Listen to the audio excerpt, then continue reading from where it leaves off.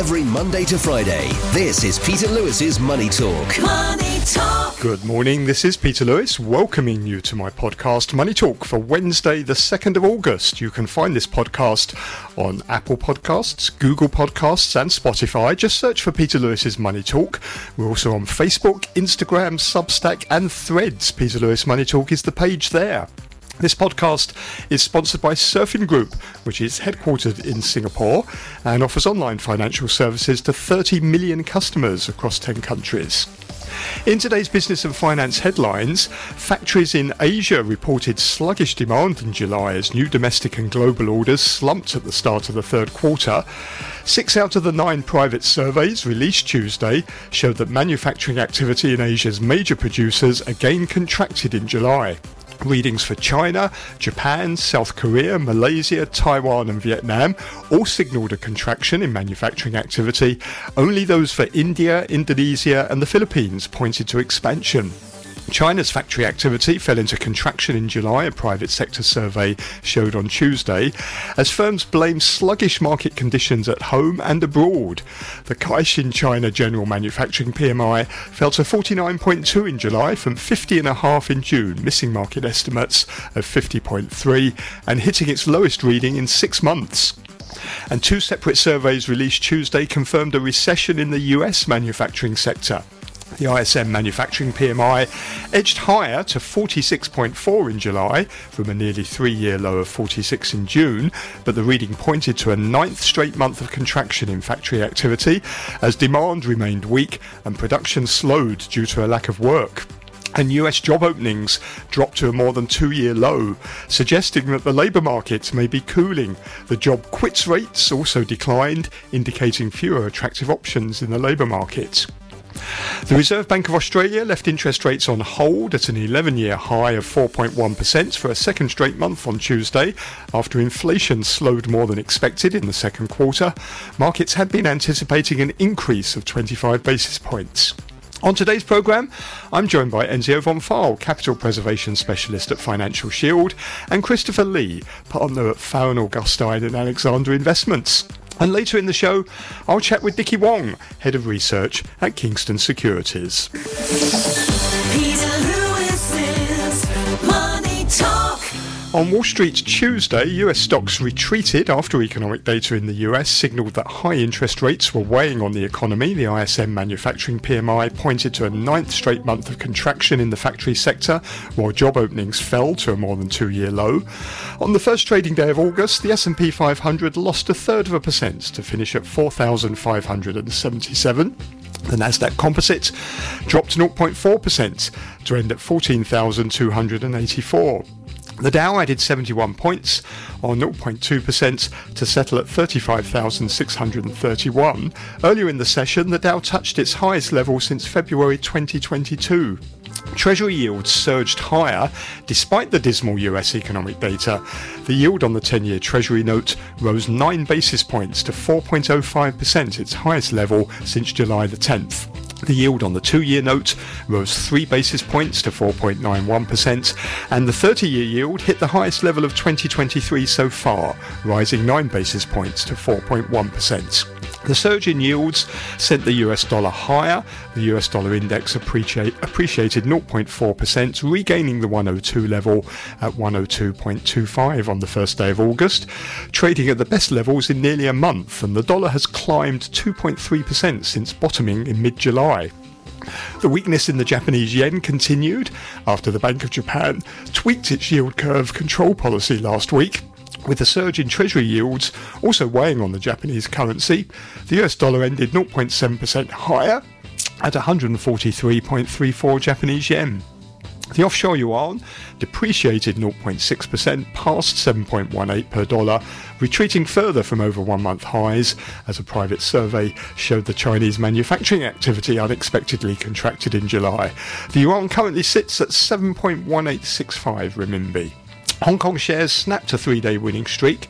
The Hang Seng gave up gains of 1.2% at the high of the day to close 68 points lower. That's 1/3% at 20,011. The tech index fell 0.33%, and shares on the mainland fluctuated around the flat line, struggling to gain traction. The Shanghai Composite was unchanged at 3,291. Futures markets are pointing to a decline of 180 points for the Hang Seng at the open. That's about 0.9%. And you can get more details on the latest market movements in my daily newsletter, which you'll find at peterlewismoneytalk.substack.com. Every Monday to Friday, this is Peter Lewis's Money Talk. Peter Lewis's Money Talk. Let's welcome our regular Wednesday morning correspondent, Enzio von Pfahl, Capital Preservation Specialist at Financial Shield. Morning, Enzio. Morning to you, Peter. And also joining us, Christopher Lee, Senior Partner at Farron Augustine and Alexandra Investments. Welcome back, Chris. Good morning, Peter, and good morning, Enzio. Morning, Chris.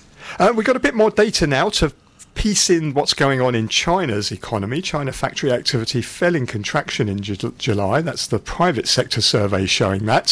Firms blame sluggish market conditions at home and abroad. The Caixin General Manufacturing Purchasing Managers Index fell to 49.2 in July from 50.5 in June. That missed market estimates and hit the lowest reading in 6 months. And just a reminder that a reading below 50 means the majority of respondents reported a contraction in activity since the previous survey.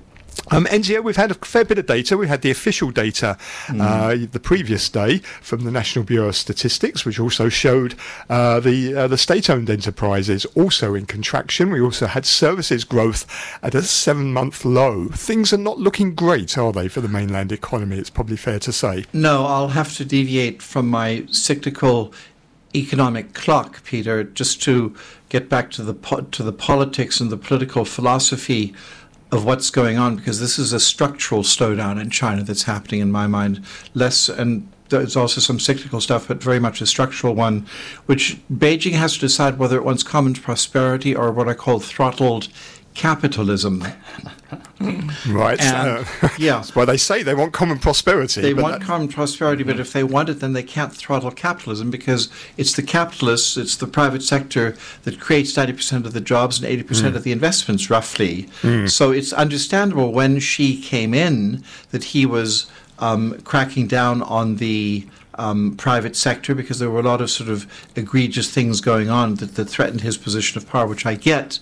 But maybe he's overshot the mark, and so I think now what's happening is that the private sector has become a bit of what I call a whipping pawn. In other words, we will do with you and tell you what we want. It's the dirigiste economy, exactly what we're also getting here in Hong Kong now, and that's not good, because as a von Hayek student, you can't tell the market what it wants.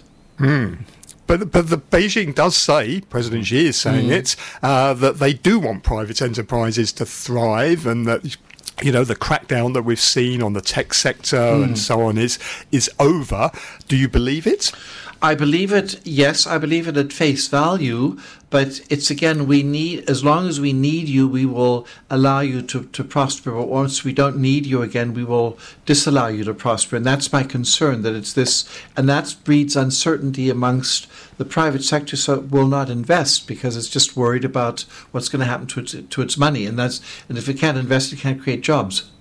Do you agree, Chris? Do you think that, I think what Enzio is saying is that the mainland is basically losing, or has lost, its entrepreneurial spirit, the ability for companies, particularly private companies, to be entrepreneurial and come up with new ideas and new products. I'd like to pick up that common prosperity point that you mentioned. So I think good news would be the 31-point action plan that you've heard, and also the increase in domestic consumption, right? And also the stabilizing of the real estate prices, because these are actions that would help the not-so-rich people to get a little bit richer, so that they can benefit from your services of capital preservation, right? So there has been a lot of wealth widening, I think, activities in the past, but I think what we are seeing now is they're trying to equalize that a little bit more, to have the not so rich people to have opportunities to get a little bit richer. Of course, they are, I think, controlling the top end of the curve to restrict the very rich people to get even richer. Yes. Yeah. Yeah. But isn't the problem, if you want to have common prosperity, that's all well and good. But actually, at the end of the day, in any economy, the way in which you get common prosperity or more prosperity is by creating more jobs and creating better paid jobs. That's what creates the prosperity in the economy. And the problem for China is that it's losing jobs, and particularly among the young people. I mean, youth unemployment now is 1 in 5 people are unemployed. 20%. There's not going to be common prosperity for those people, is there? There is, I think, a number of new opportunities for young people. So I was just speaking to NCO earlier that my 20-year-old son is really into social media and listening to all the KOLs and key opinion leaders. So while there's a sharp decline in traditional jobs, there are, I think, jobs that are being created that we don't know of. The gig economy is also big. The gig economy, and also just people are having multiple part-time jobs nowadays. Instead of having just like one career, like me, I worked for a bank for many, many years, and there are now people working for a number of companies just part-time, and they probably add up to be about 50 hours of work every week. So are those numbers not really capturing those people? Maybe they're missing those people. But also on the contrary to that, I've heard other people say that the real unemployment rates for youth in China is maybe closer to 50%. So what do we believe? What do we think is really happening? I'll let you comment on this one first. Well, I think that I've spoken with a number of employers here who were seeking to hire mainland kids, basically college kids, and 12 million or 11 point something million are produced a year in graduates. So that's twice, 1.5 size the times of Hong Kong's population. We just have to remember that. Now, a lot of these kids, as Chris was saying, they want their gig economy, in my diction, their gig economy jobs, which I get. A lot of others, though, have extravagant expectations, what we were discussing at the 7-Eleven before when we were briefing ourselves, which is that they want the high lifestyle, but they don't really want to put in the elbow grease to get there. So, of course, then the parents have to come to the rescue. And I think that's also a global phenomenon that we can talk about later in the context of oil and water. Yeah, it is true not just in China, in Hong Kong, and I think in Europe and also in the US as well. Very much. So coming back to this point about the dirigiste economy, as you call it, Enzio, I mean, if I look at these government announcements, these 31-point plans, the 10-point plans, I think there's over 100 points. I've lost count of how many point plans there are, just multi-point plans. I mean, some of the things they're talking about, for example, to help boost consumption, they say they're going to remove car purchase limits, hold promotional events like food festivals. Isn't this coming back to your point, Enzio, that really the government is trying to tell you what it is you ought to be buying and trying to promote certain sectors rather than letting companies and the economy find out for itself? Yeah, that's what I was alluding to with oil and water. The government officials anywhere in the world are by definition very conservative lot. They go there because they want their pension at the end of the day. So they're hardly going to come up with anything earth-shaking when it comes to ideas that are very much in the box, not out of the box, in the box, in the bureaucratic maze, which is where they live. They have nothing oil and water. They have nothing to do with the common hoi polloi like the three of us who actually have real needs. They will only talk amongst themselves. And for instance, we have in Hong Kong, Happy Hong Kong, again, conjured up by some person sitting in a box in a bureaucracy. And that's the concern that they're trying to tell, they're trying to dirigiste to guide demand where they think it should go, where they've never been in business. Yeah, I think just in defense of how that is actually better than just giving out the cash vouchers or maybe, you know, just giving people, freedom in terms of how they spend the $1,000. I think the guided approach here is the government wants you to buy new cars, they want you to buy electric cars, and they want you to buy home appliances. These are things that will stimulate the economy.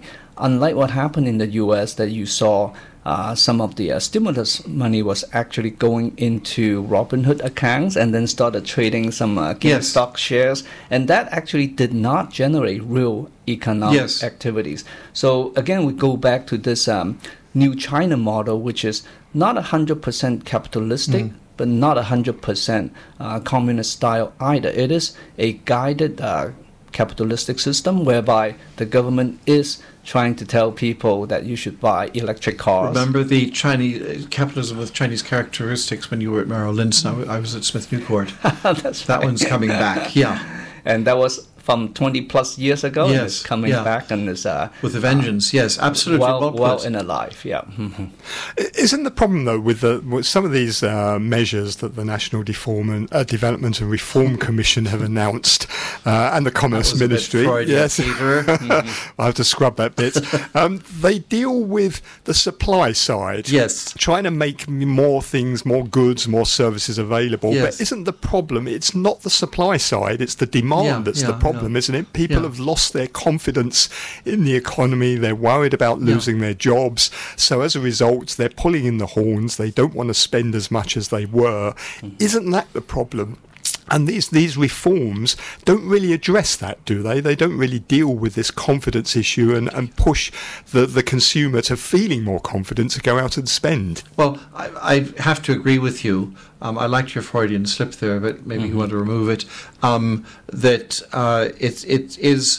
It's only looking at one side of the equation. It's a little bit like the Fed from the other side, looking only at the demand side of the equation, not at supply side inflation. We need to swap these two central banks around, don't we? Put the Fed in China and put the PBOC in the US. Yes, exactly. And that, and as long as that dirigisme stays, I think China could well become a type of Japan. In other words, not stagflation but deflation, and just gets stuck in a rut, really going nowhere until the private sector is allowed to go back at what it's really good at, which is, as you say, creating jobs and thus investing.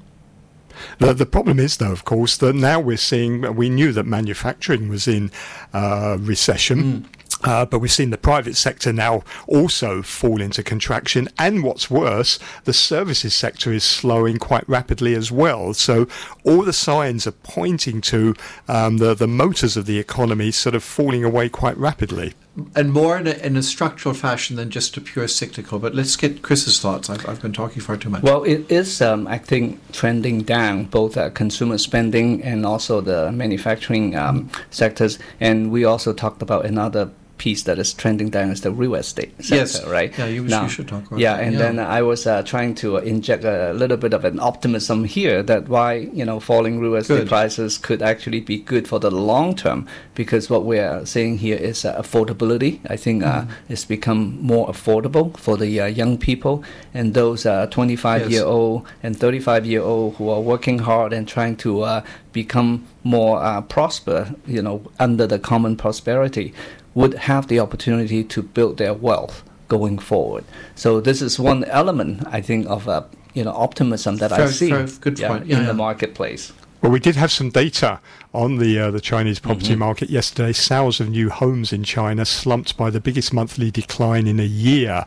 That's according to private sector data compiled from the country's top 100 developers. Sales declined 33% in value compared with a year earlier, according to data from the China Real Estate Information Company. And that July slump followed a 43% contraction in June. It's the property sector is still a big problem, isn't it? It is, and it is a big problem for, I think, a lot of our clients who already own assets.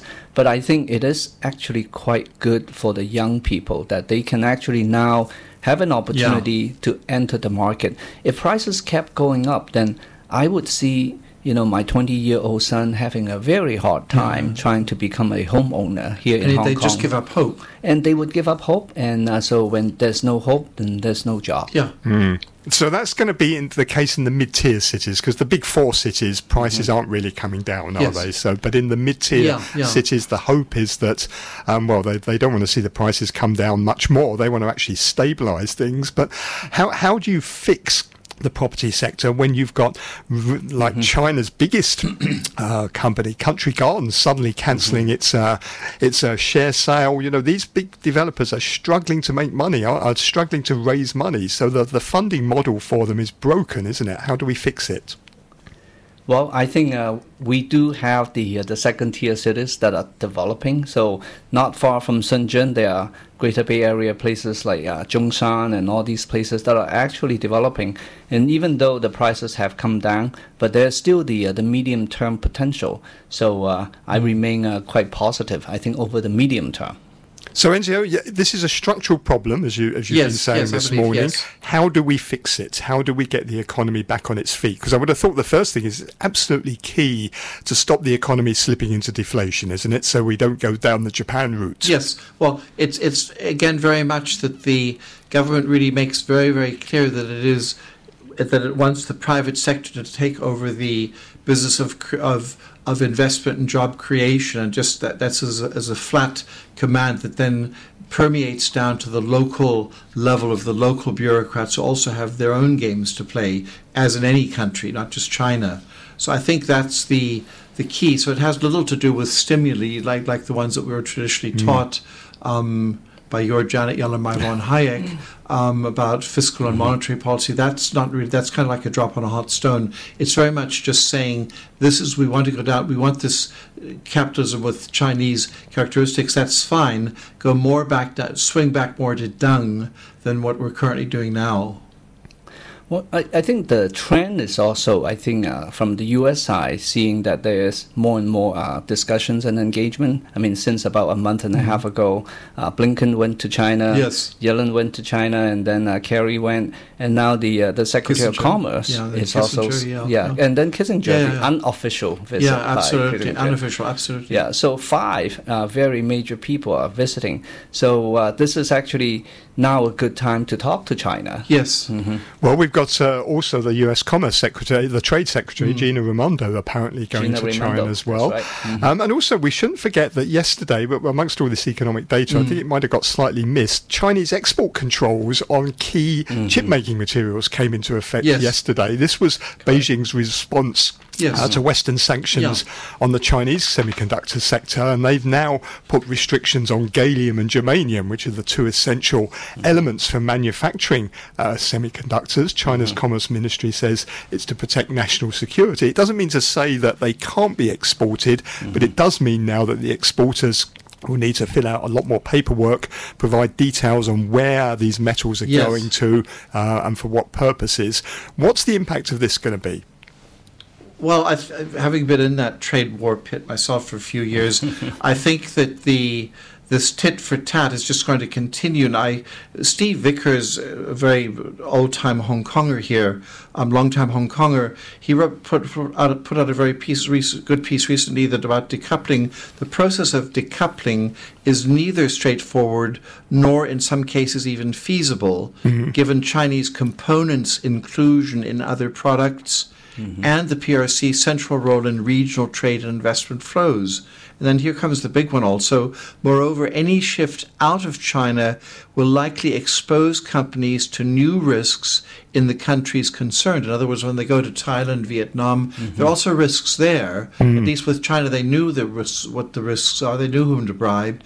Now they have they have to reinvent the wheel, going to other FDI, foreign direct investment locations. So the decoupling it's going to be dangerous. I think it's going to make China just much more independent of America, but it's not the end of the world. It will swing back, but it's not a good development at the It is already coming back. It is already swinging back, because even though China is responsible 80% of the gallium exports, but on a different level, remember that Boeing is still a major supplier to many of the Chinese airlines. So I believe one of the main objectives of Secretary of Commerce, Gina Raimondo, is to help deliver those 130 Boeing 737 that were actually stuck because of the 2019 incident, that they have not been delivered to China yet.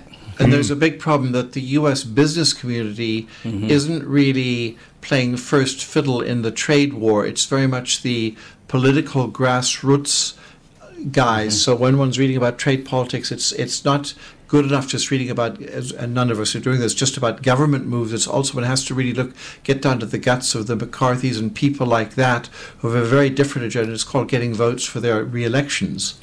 Well, speaking of McCarthy, I mean, he is representing the Central California district. Yes, right? You would know, yes. Yeah, and then you know, and we know very well that agricultural products like the fruits and the chicken feed, all that from California are exporting to China. Yes. Because, Americans eat all the chicken and then they export all the chicken feed to China. Yeah.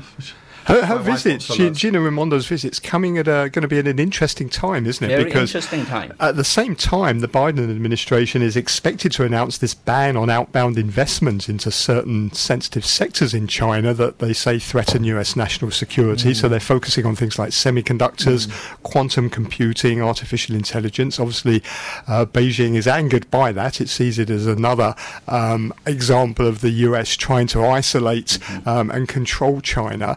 How do you have much hope that any of these issues are going to get resolved as a result of this visit?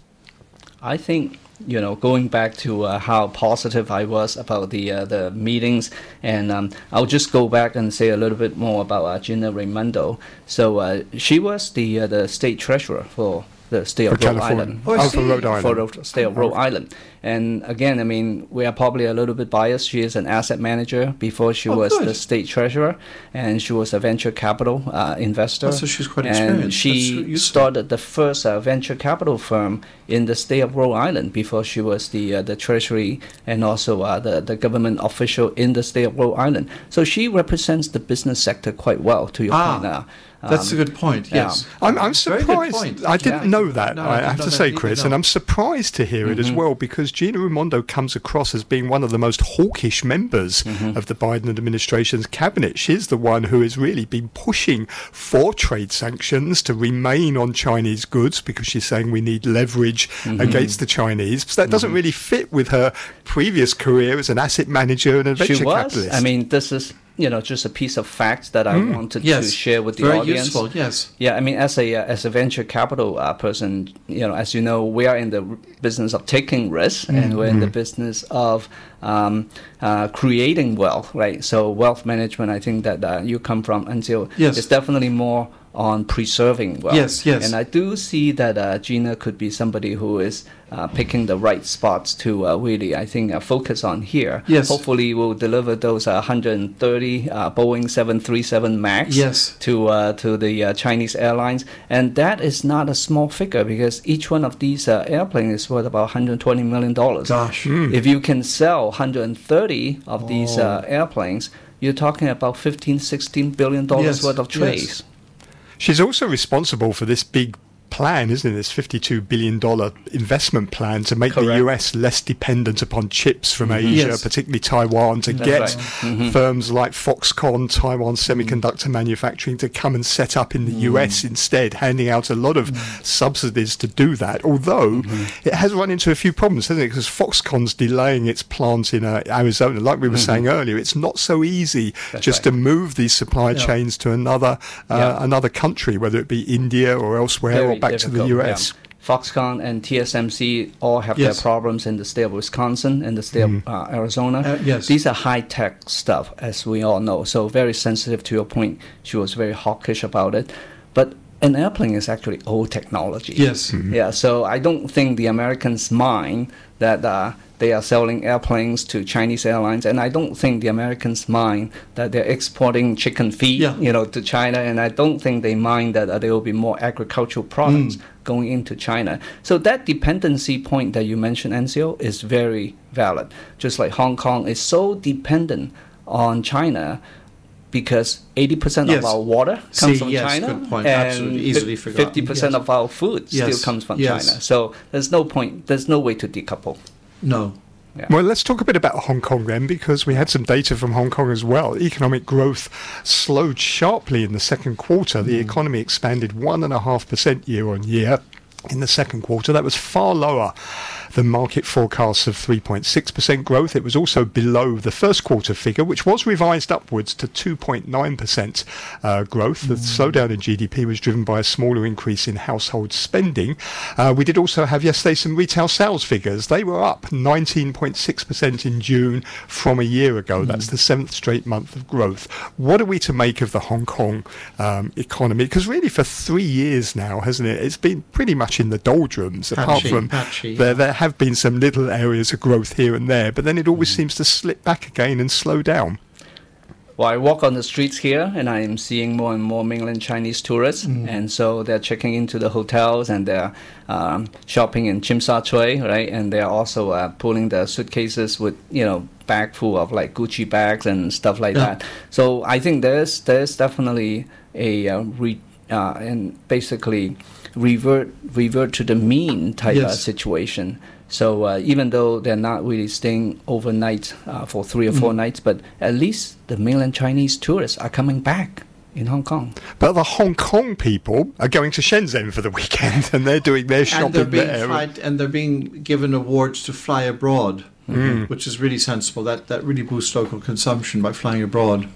So what do we do now? Because consumption vouchers are over. It doesn't look like we're going to get another round, does it? Unless the economy really sinks into recession. Paul Chan seems quite reluctant to do it again because the cost of this on the government finances is pretty high.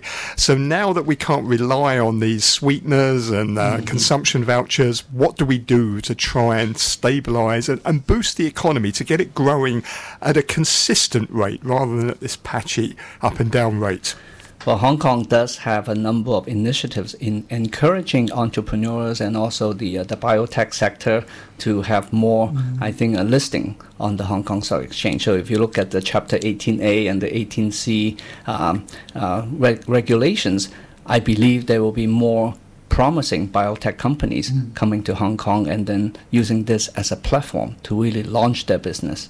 I think, though, again, more structurally, I'm in agreement with what Chris is saying, but I would also think that this dirigisme that we're seeing here with, let's have, some government official in a little bureaucratic box conjuring up something like Happy Hong Kong, which if nothing else, looks ridiculous.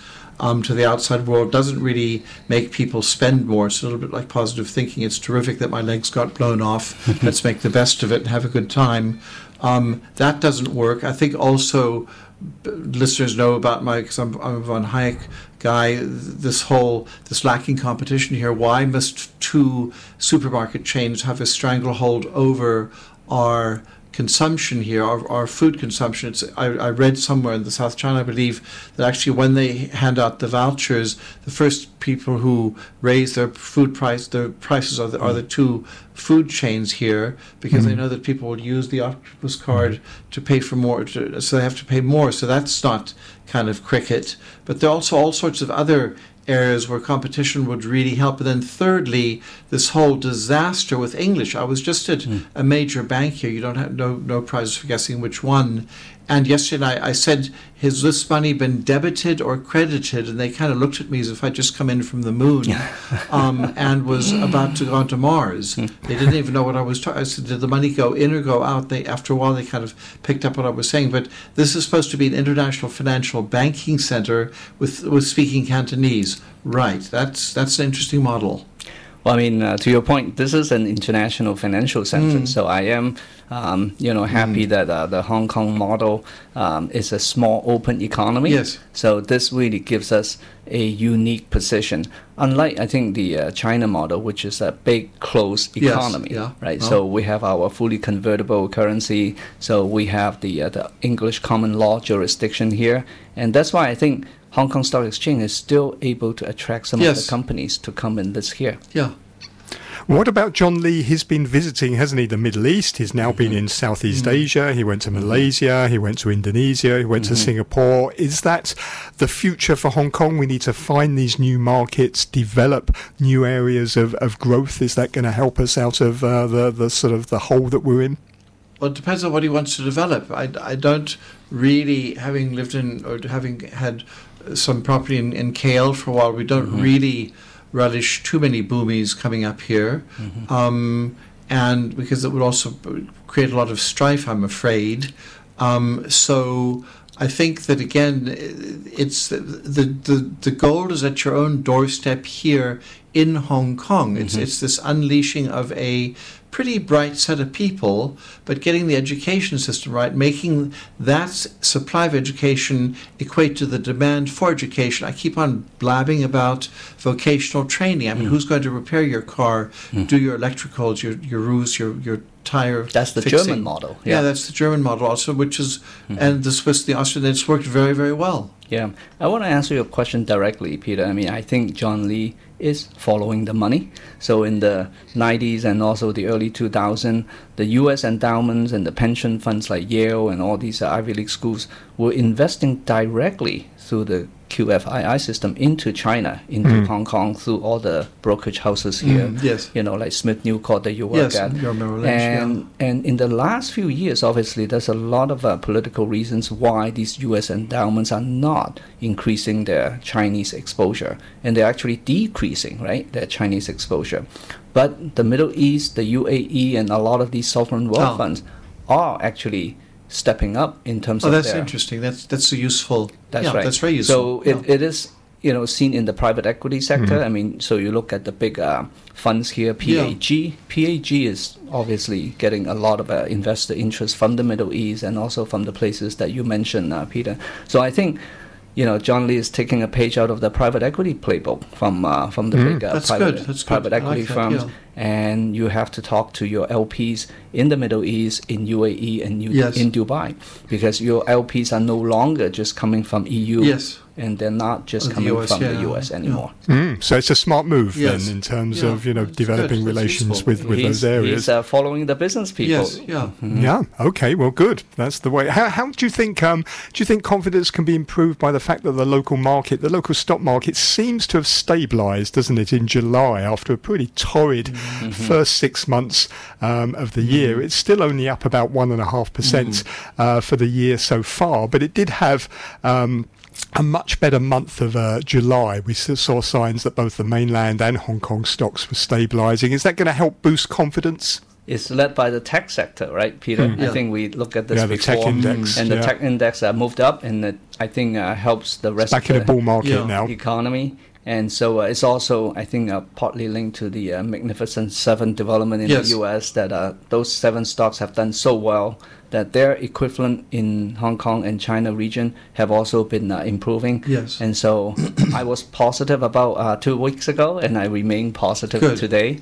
that I think the technology-led recovery should be positive to us here in Hong Kong.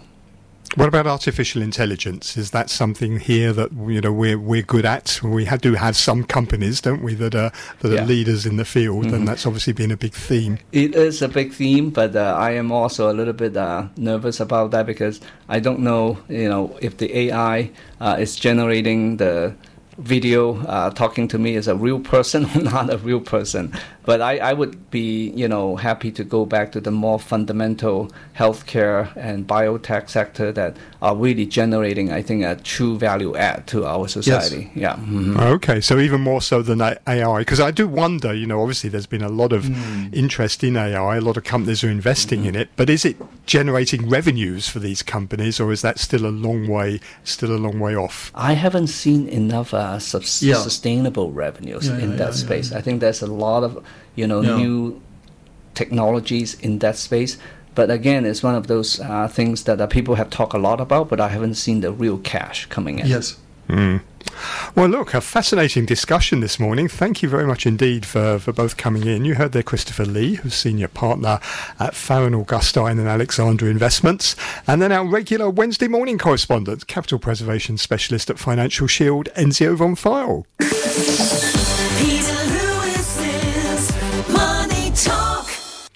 I'm joined now by Dickie Wong, who is Head of Research at Kingston Securities here in Hong Kong. Morning, Dickie. Good morning, Peter. Now, we've had a lot of data, haven't we, this week out of China, the PMI surveys, both the official and the Caixin surveys, not looking good, is it? It seems to suggest that now the private sector has also sunk into contraction, along with the state-owned sector on the manufacturing side, and also the services sector, which had been doing pretty well and holding up, also starting to slow quite rapidly as well. What are your thoughts on where we are with the economic situation in China? Okay, first of all, in terms of the academic data, no matter the official one or the Caixin S&P one, basically when we talked about PMI, even retail sales or fixed investment in mainland China, especially unemployment rates skyrocket high for teenagers. Actually, I don't feel comfortable at all. But obviously, Chinese government, they're aware of this situation, especially for most of the Chinese officials, including Xi Jinping, when they speak about their economy, they are concerning about the situation right now. So therefore, after years of regulatory pressure, no matter to the real estate market or to those internet-related companies, they're starting to think about the box, and they think they need to do something to help the economy, because as we all know, the private sector contribute a lot, especially for teenagers' employment. So therefore, you can see easing pressure from regulatory pressure everywhere, and not only, as I've just mentioned, the internet-related sectors, but also property sectors as well. So the market sentiment improved quite dramatically from last week after Xi Jinping's speech. But obviously, after these recent home run, I can tell. Actually, the stock market, especially Hong Kong Hang Seng Index, rebound quite a lot. Even from last Tuesday's low, obviously more than 1,000 points, probably already reflected that these kind of the sentiment has been improving, and also expected that more stimulus will actually not only from the private sector, but everywhere else, including the property sector as well. But obviously, the economic data will not look good in terms of especially PMI and also fixed investment. Do you think these measures look good? And do you think, Dickie, the measures that the government has announced, because we've had these many points plans now, haven't we? I think a 31-point plan, then an 11-point plan from the Commerce Ministry, all designed to try and boost, in particular, consumption. But they do tend to focus on the supply side and increasing supply, whereas really the problem is confidence, isn't it? The consumer just doesn't want to spend at the moment because they're worried about their jobs, they're worried about their price of their house, they're worried about the state of the economy overall. It seems to be a confidence issue, and these measures, do they really address that? How do you get the consumer to go out and spend again? Well, I think we need some time, wait and see, because even China is ready to set up a lot of efforts to stimulate not only the private sector, but also, as just mentioned, the property sector as well. But I don't really think that the Chinese people, they're now very confident and they can put all their money into the property sector, property market, and go buy a new flat. I don't think so. Probably need some time. But there is one good thing too, because the interest rate environment still actually manageable, unlike the situation in Europe or in US. Interest rates sit at a very high level because the interest rate remain stable in mainland China. So when they do some stimulus, it may help. But obviously, you want to show up the confidence of the people, especially for the job security. It's not something easy, and it will not be done overnight. It definitely takes some time. Do you think foreign investors have seen enough to go back into the market? Because they've been talking about stimulus. All they've been saying really the last few weeks is we want to see stimulus. But they're not really getting the sort of stimulus that they wanted or were expecting, are they? There's not a big bazooka here. There's not a cut of interest rates or the RRR requirement. There's not the handing out of consumption vouchers. This is not really the type of stimulus they were imagining. So is it going to be enough to get them back into the market?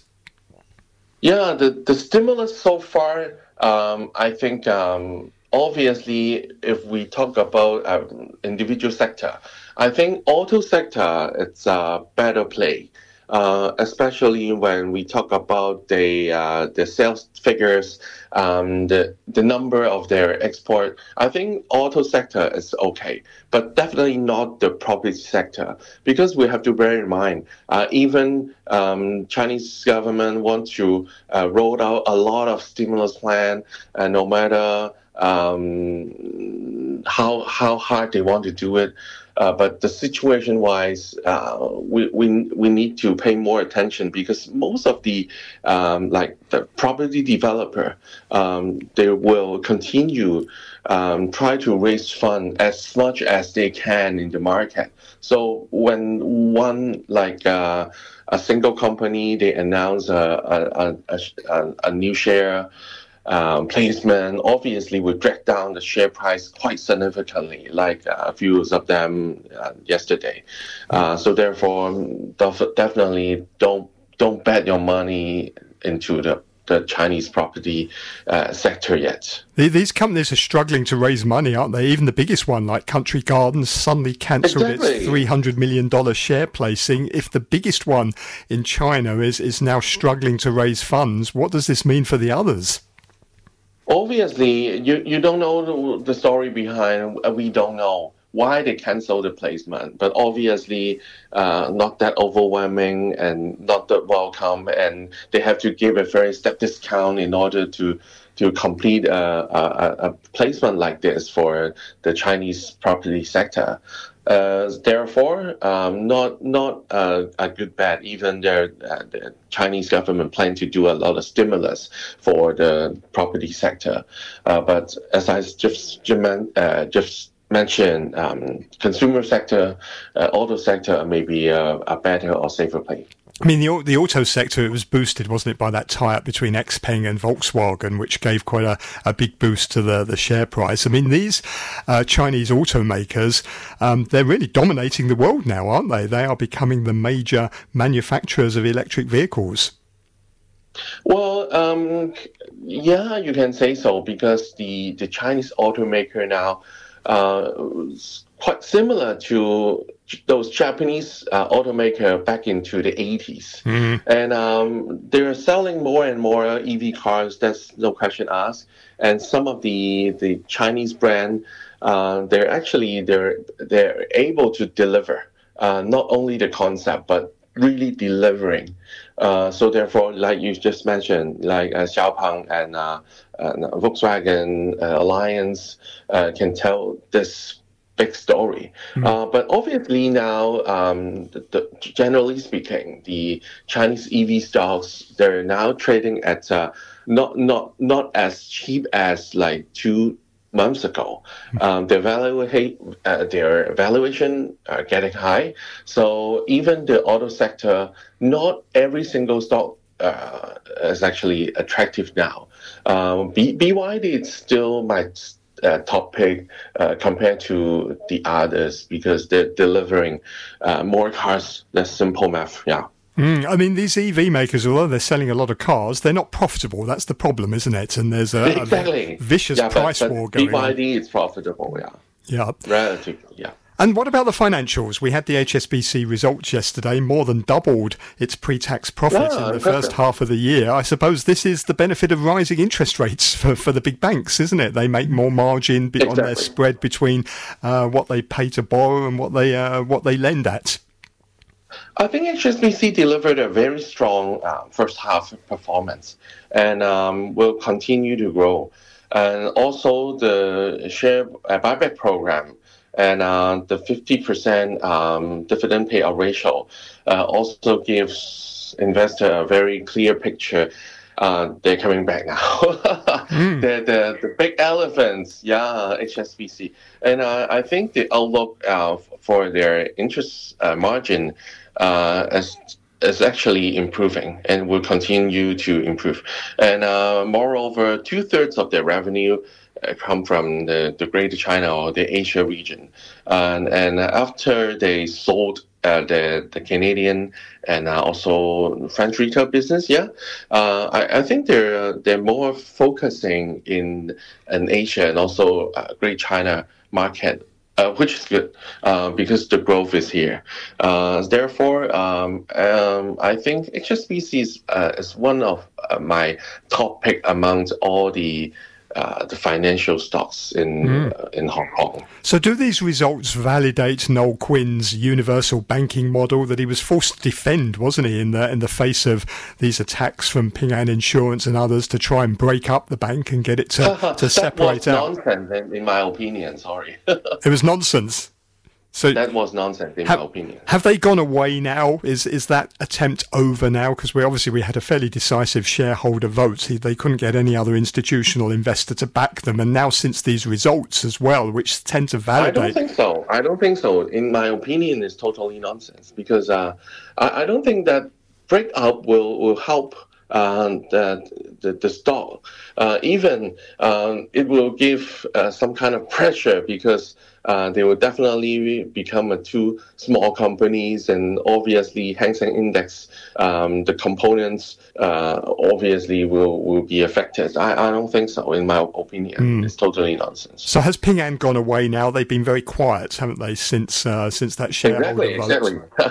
They're becoming a more passive investor now, and they call the strategic restructuring for HSBC. I think they're now proven they're doing a good thing for the company. Even they recently acquired the SVB UK, then rename the bank as the HSBC Innovation Banking. I think, it was not a bad moment for this price. So they bought it for £1, wasn't it? They bought it for exactly £1. They can do something good. Tell me about the market overall. I mean, it was a pretty awful first 6 months of the year, wasn't it, for Hong Kong stocks? But there's signs that things are turning around. In July, the Hang Seng was up over 6%, although it's still only up about 1.5% for the year so far. But nevertheless, are you seeing signs that maybe the market has bottomed and things are turning around now, or is it too early to say that? I think the market has already bottomed, and in my personal opinion, I believe there's a rebound will have actually probably in May. I call it a month ago, but after this rebound, actually the recent strong rebounds from last week, Hang Seng Index now it's actually trading at not as low as valuation compared to like a half year ago. But I think Hang Seng Index will manage to stabilize at this current level at around 2,000 points. But in a very short-term perspective, I don't really see so much upside. I think the Hang Seng Index still needs some time to stabilize at this current level. And we have to also bear in mind the recent rebound of the renminbi also contribute a lot to this rebound, the Hong Kong stock market. But obviously, if the stock market outside everywhere else, including US, pull back a little bit, maybe also affect the Hong Kong market sentiment as well. For like instance, like Fitch, cut U.S. rating. This is something big, in my opinion. And obviously, I also don't think that the renminbi will continue to rebound. So it's time to pull back a little bit for the Hong Kong stock market. So you say that the Hong Kong market is correlated to the renminbi. Is that because a lot of local companies here make money on the mainland? So when the renminbi is stronger, it translates into higher profits. And likewise, when the renminbi is weak, it translates into lower US dollar profits? Yeah. This is one of the key reasons. And actually, we can see a very clear tendency when the renminbi rebound. Obviously, those banking sector and also property sector stocks will rebound. This is a very clear correlation. But obviously, I don't think the renminbi will continue to rebound at this current level, even already bottomed 2 months ago. Well, the renminbi weakened quite a lot overnight. It's back in around 7.18 in offshore markets, so presumably that's not good news for Hong Kong stocks today. Yeah. Oh, interesting. Well, Dickie, always a pleasure to talk to you. Thank you very much indeed for coming onto the show this morning.